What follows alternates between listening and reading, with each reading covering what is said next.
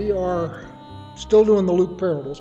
So where we are is Yeshua on prayer, and what we'll do tonight is the friend at midnight and the unjust judge, maybe, depending on how the discussion and so forth goes. Last week we did the Lord's Prayer. That one turned into an hour all by itself. Wasn't expecting that to happen, but it did. And what that is an outline.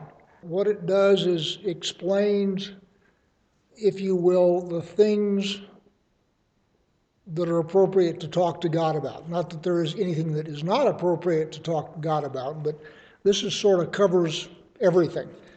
What is good to ask for and so forth. The big thing that we talked about for quite a while last time is the difference between the modern church understanding of that prayer and the Jewish understanding of that prayer. Specifically where it says, "Hallowed be your name, and your kingdom come, and your will be done on earth as it is in heaven." One of the things that much of the Sunday church has lost is the idea of the sanctity of God's name.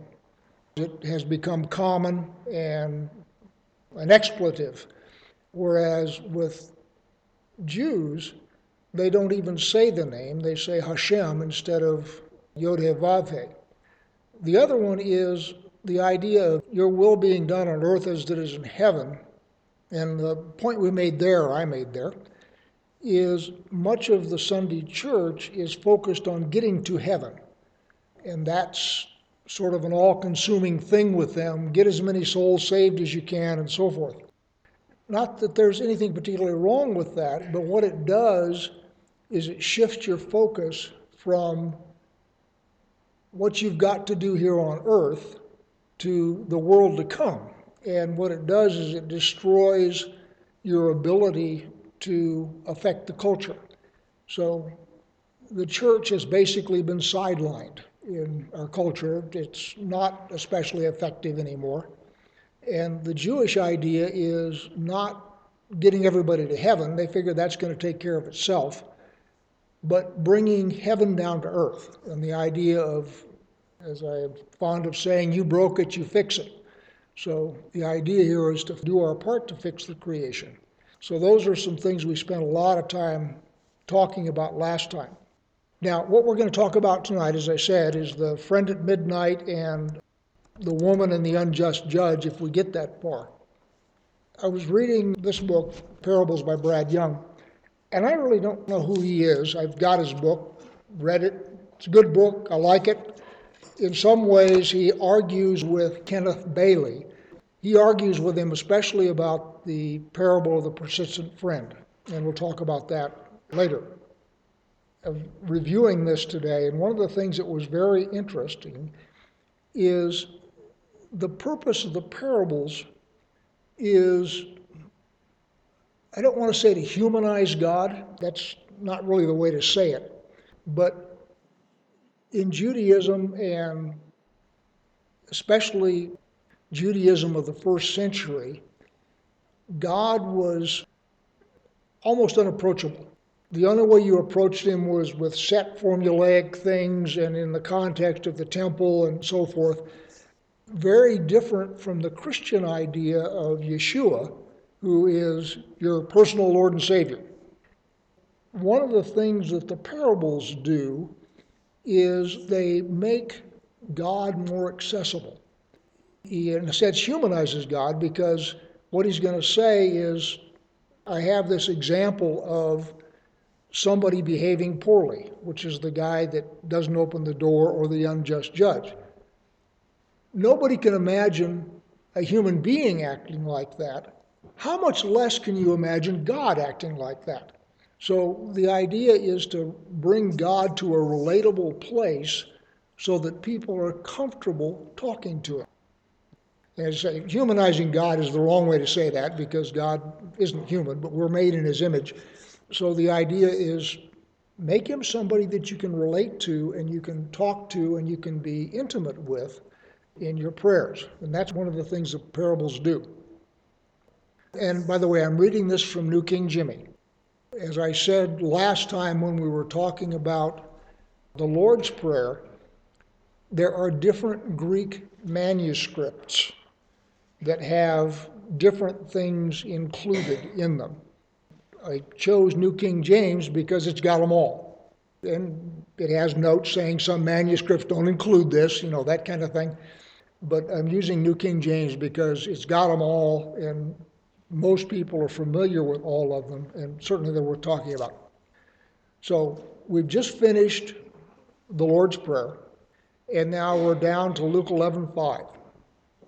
And he said to them, "Which of you shall have a friend and go to him at midnight and say to him, 'Friend, lend me 3 loaves, for a friend of mine has come to me on his journey, and I have nothing to set before him.' And he will answer from within and say, 'Do not trouble me.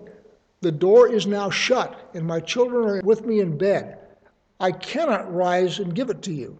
I say to you, though he will not rise and give it to him because he is his friend, yet because of his persistence he will rise and give him as many as he needs."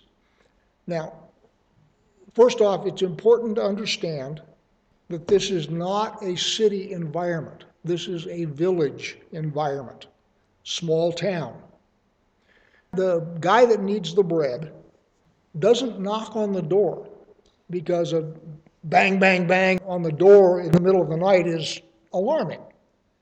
Instead, he calls out, and his friend would recognize his voice.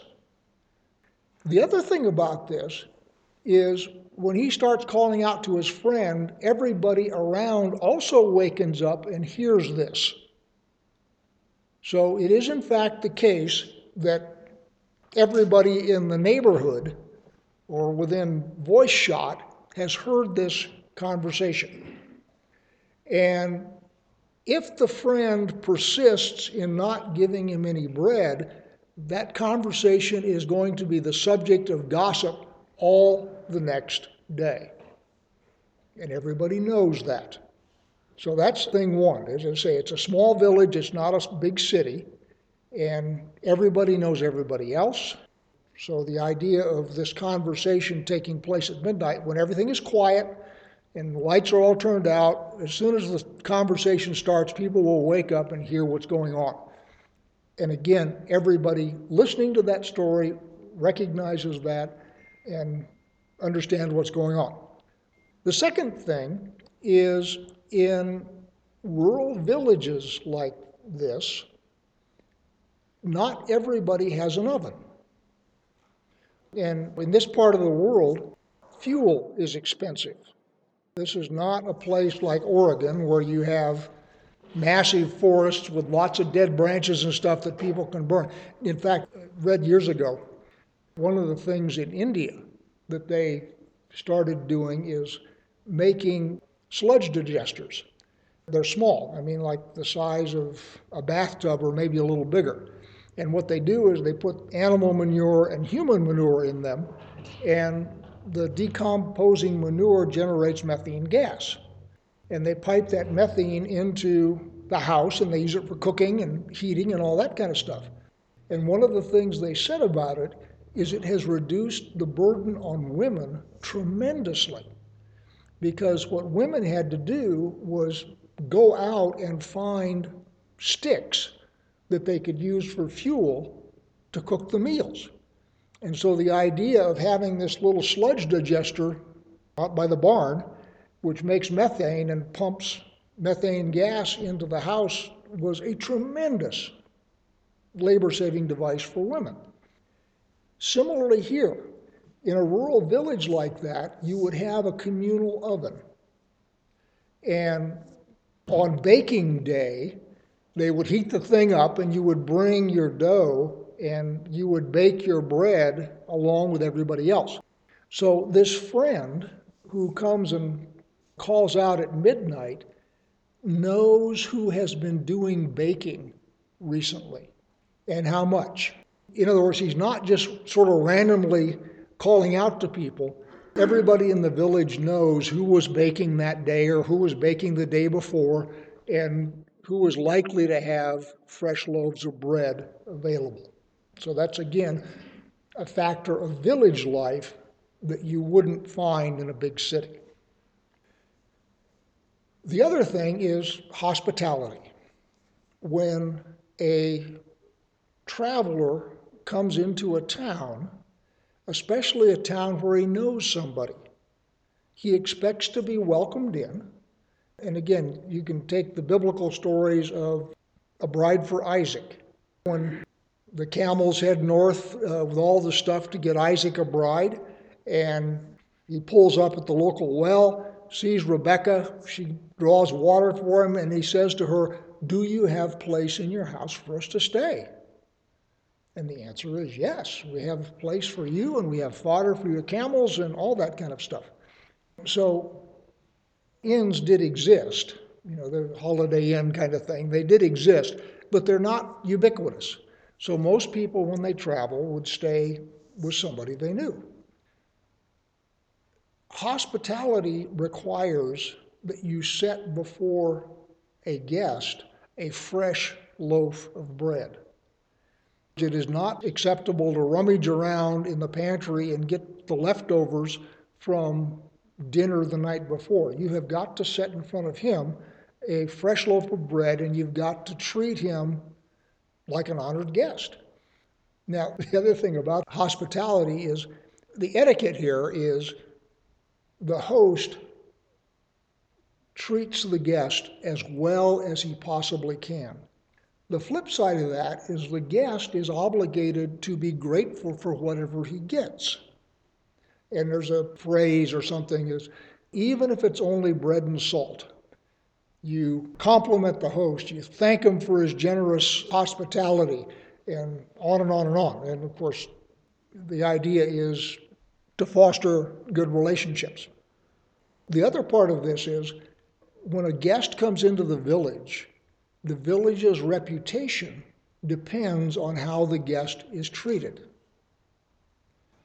Think Sodom and Gomorrah. And the idea there is when you have a traveler that comes through, if the village treats him well and is very hospitable, the reputation of the village will increase, as opposed to if they don't, the reputation of the village will be damaged. So all of this comes into this parable.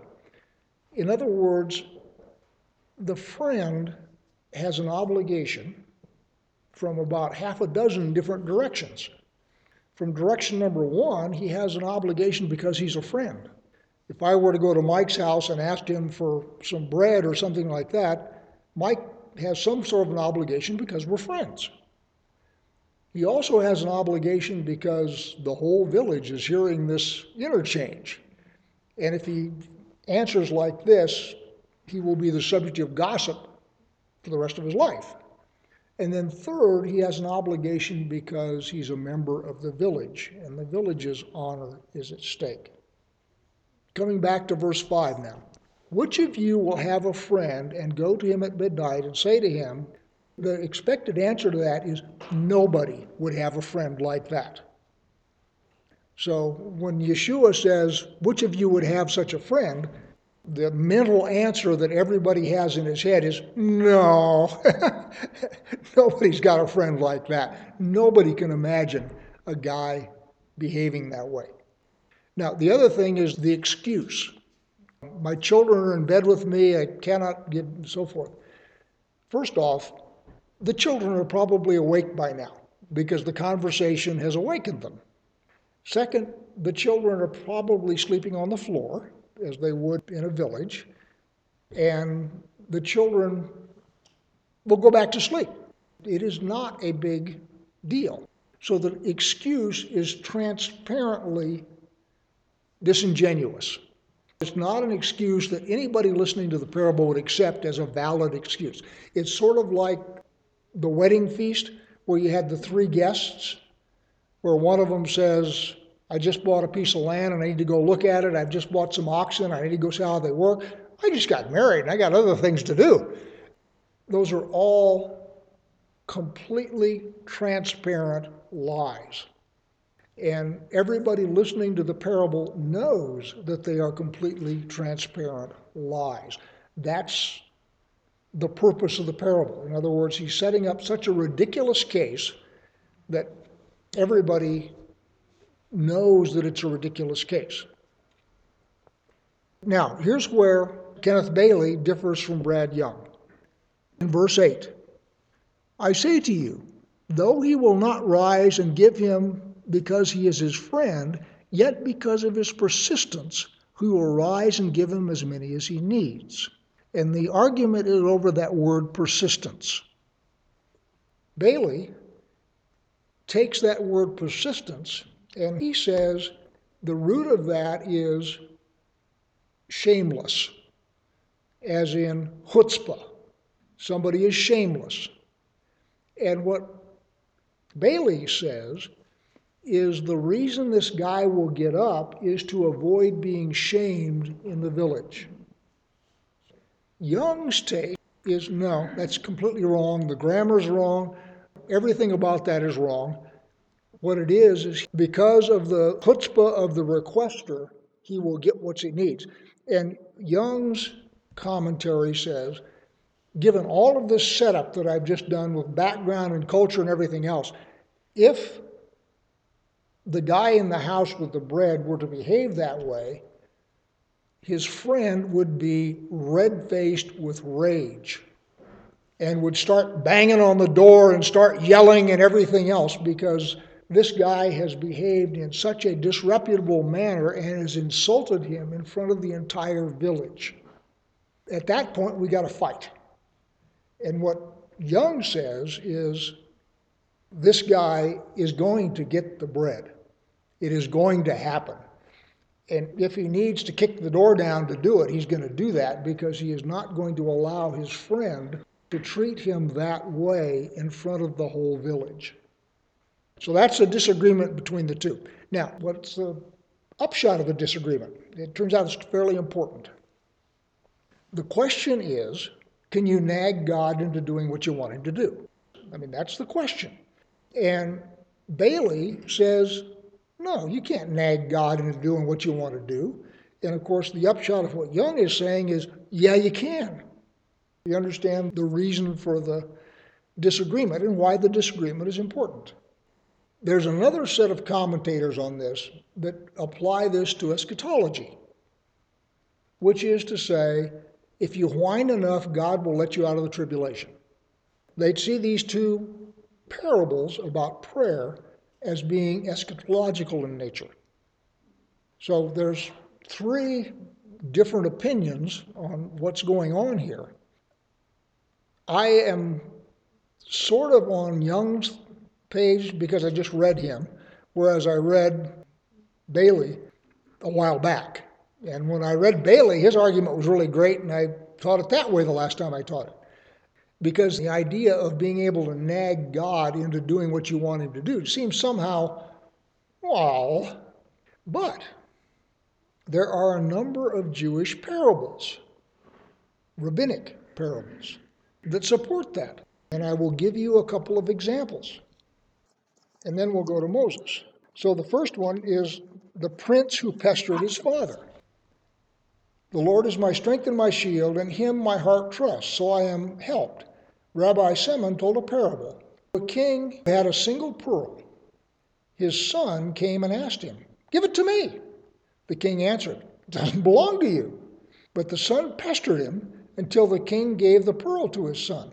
Thus Israel sang a song at the Red Sea to the Holy One, blessed be he. The Lord is my strength and my song.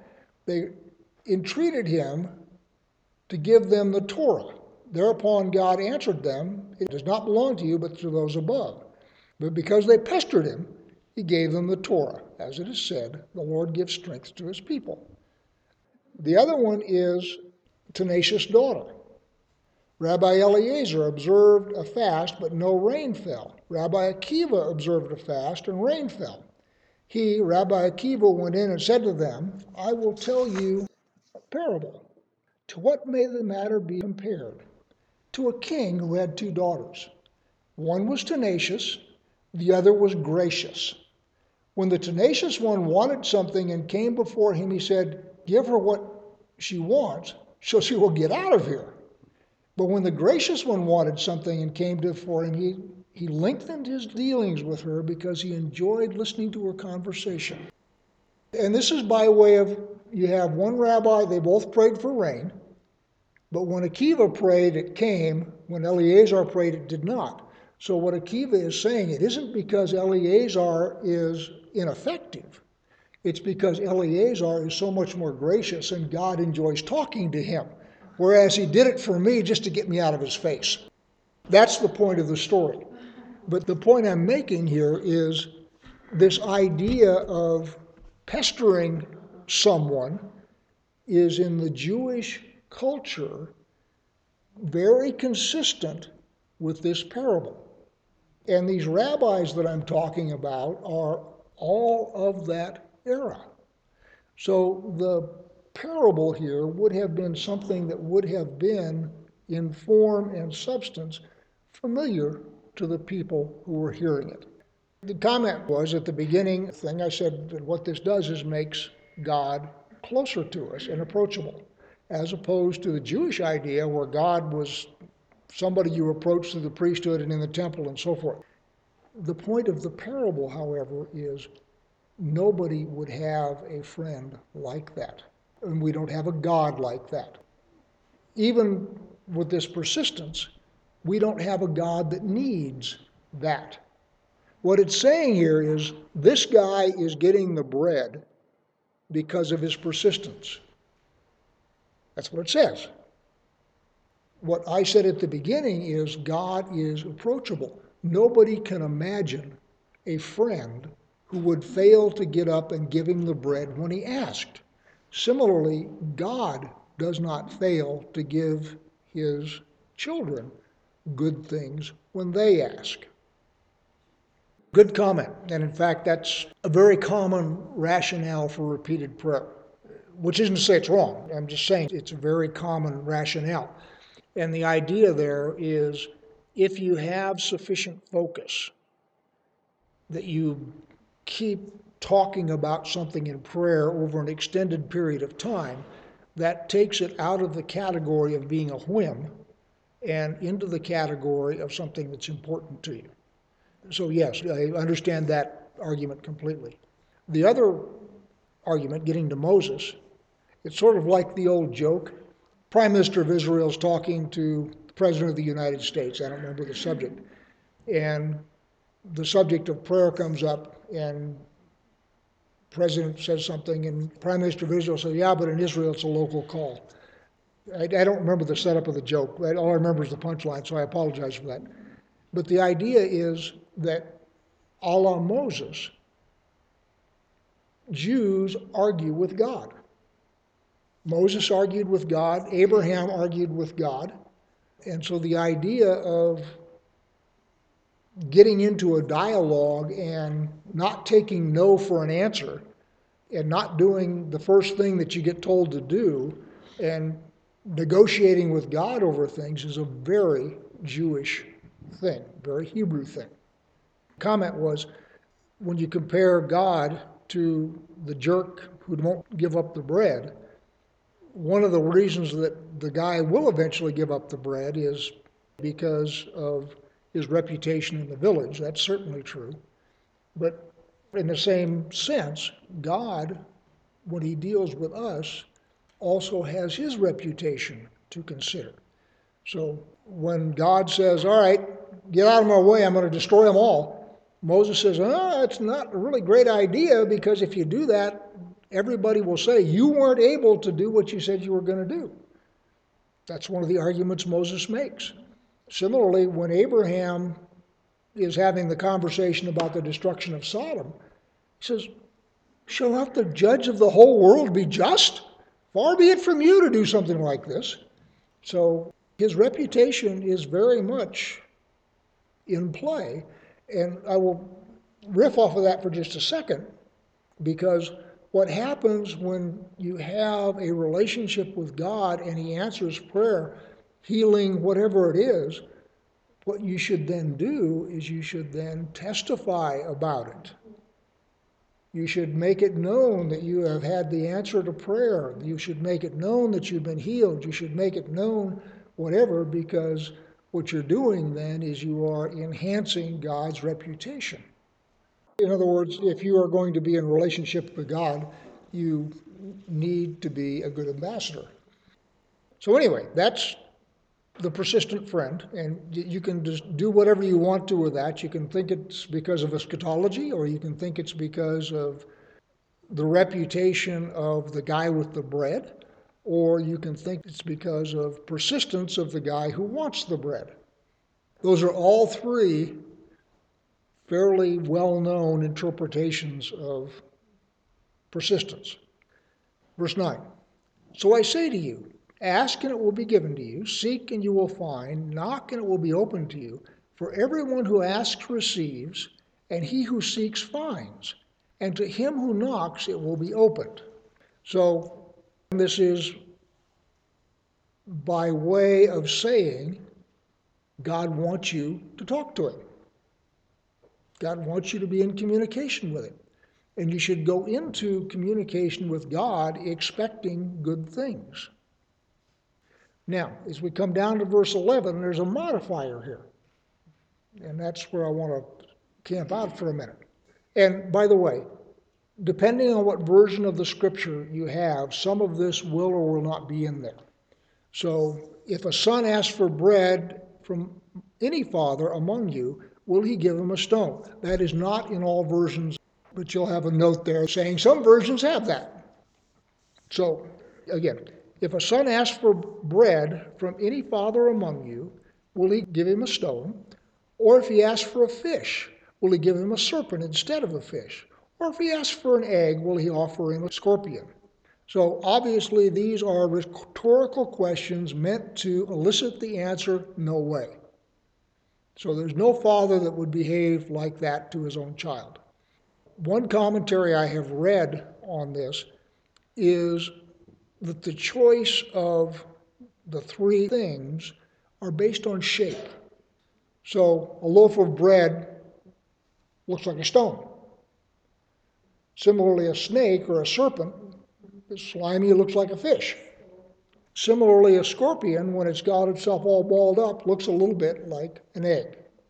So the idea here is, in addition to the fact that you're giving the child something that's not good for him, you are also, in a sense, fooling the child, tricking him. And that's sort of the point of the whole thing. It's not just not giving him what he wants. And in the case of snakes and scorpions, it's actually giving him something dangerous.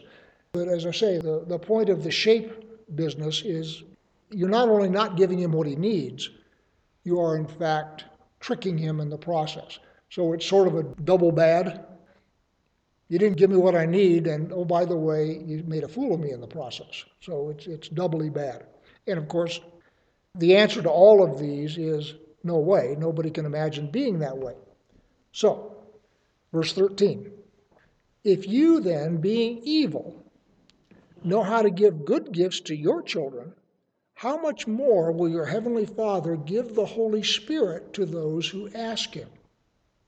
So notice now what's happened here. You've gone from bread to the bad father to the Holy Spirit. And what I take from that is I read that in the context of verse 9 and 10. Going back to 9 and 10.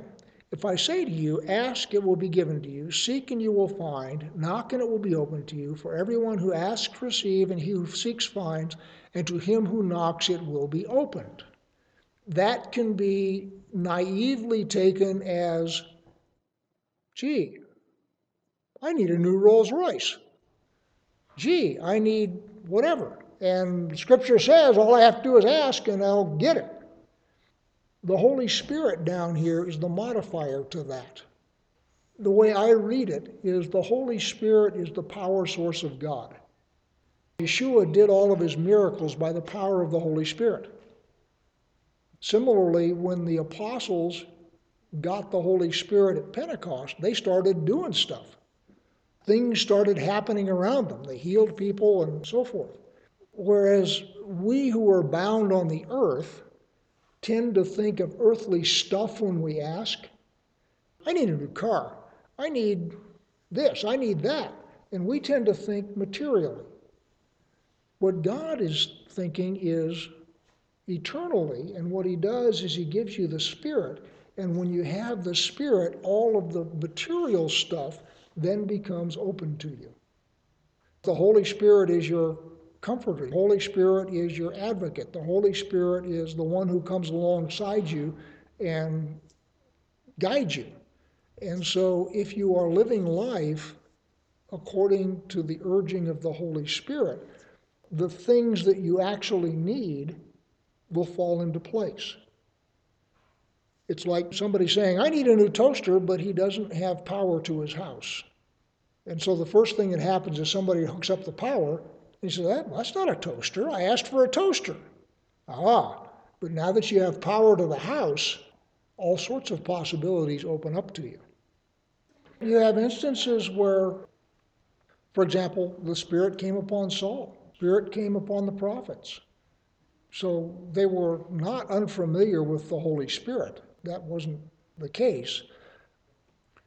I know, for example, in the case of Eldad and Medad, in the camp when Moses called the 70 up, and God gave them the Holy Spirit, and Eldad and Medad were out in the camp, and they should have been part of the 70, but they got their chunk of the Spirit too. And as soon as they did, everybody says, whoa, what happened to Eldad and Medad? And so the idea of the Spirit coming upon people and giving them abilities. For example, when David asks, all right, should I attack now? And God says, no, wait till you hear marching in the trees. I believe he was listening to the Spirit. And we're talking about the character of God here. And the parable is intended to tell you what God's character is. And the rabbinic term for that is kal v'chomer, which means heavy and light. So it starts off with light, which is you have this friend that's got the bread that isn't giving it up. Then how much more will God, who is not like that at all, give you what you need? It's a typical Hebrew Jewish argument pattern where you set two things side by side and you say, all right, we know this is not the case. How much more then will God do this? And it's all about the character of God. And as several of you have said, as you get into a relationship with God, of course, your character changes.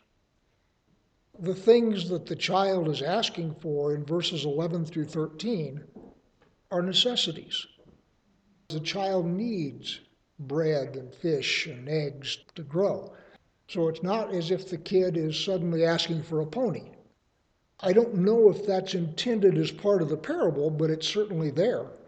And the idea is you can't imagine a father who would behave that way, then how much more will your heavenly Father give the ultimate gift, which is the Holy Spirit, to those who ask? Comment was that in A Friend at Midnight, if you who are evil know how to go and get the bread that you need to serve someone else, how much more then will your Heavenly Father give you the Spirit so that you can go and serve others? Yeah, I think that also works. As I say, there's lots of stuff in here. So next week, God willing, we will get the woman and the unjust judge and the Pharisee and the tax collector. And that will round out 3 weeks talking about prayer from Yeshua's perspective. And then we will move on to the next part of the chiasm.